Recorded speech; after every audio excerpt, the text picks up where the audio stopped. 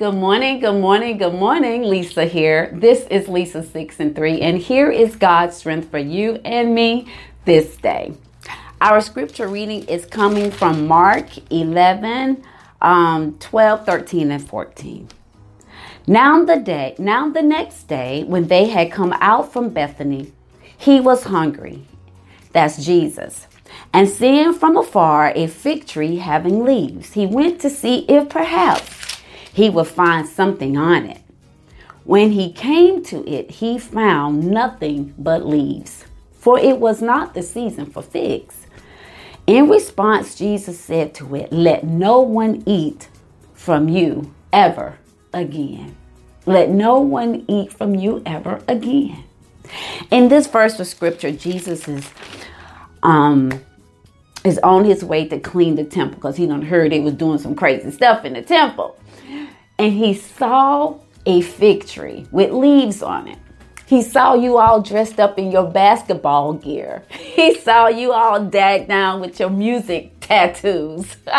And when he got to you to say, okay, come on, you can be on my team. Let me see what you got. You want to play? Come on, let me see what you can do. And then when he got to you, you had nothing inside of you.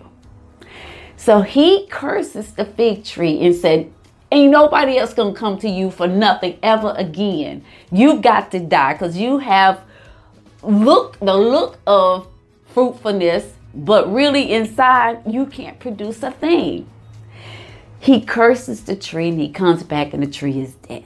Now there's two parts to this, but this is what I want to focus on this morning. Many of us look the part. You got your Bible in your hand, you got your briefcase, you got your baseball bat in your glove, you got your basketball, you got the Nikes to go with it. But when it's time for you to get on the court to perform, man, you can't even throw a free throw. You can't even swing the bat right. You can't even hit a good chord. You don't even know what a minor chord is. You look the part, but you can't produce anything. As believers, as children of God, let's not just look like Christians with the long skirt and the dolly on your head and the Bible. Walk in what you're saying you are. Produce. That's the strength. Produce that which you say you are. If you're a baller, be a baller. If you're a Christian, be a Christian. If you're a musician, be a musician. If you can play, if you can sing, if you can dance, if you can plant, let your harvest show what you're presenting to the world. Wow, that's good stuff. Don't just look the part, be the part.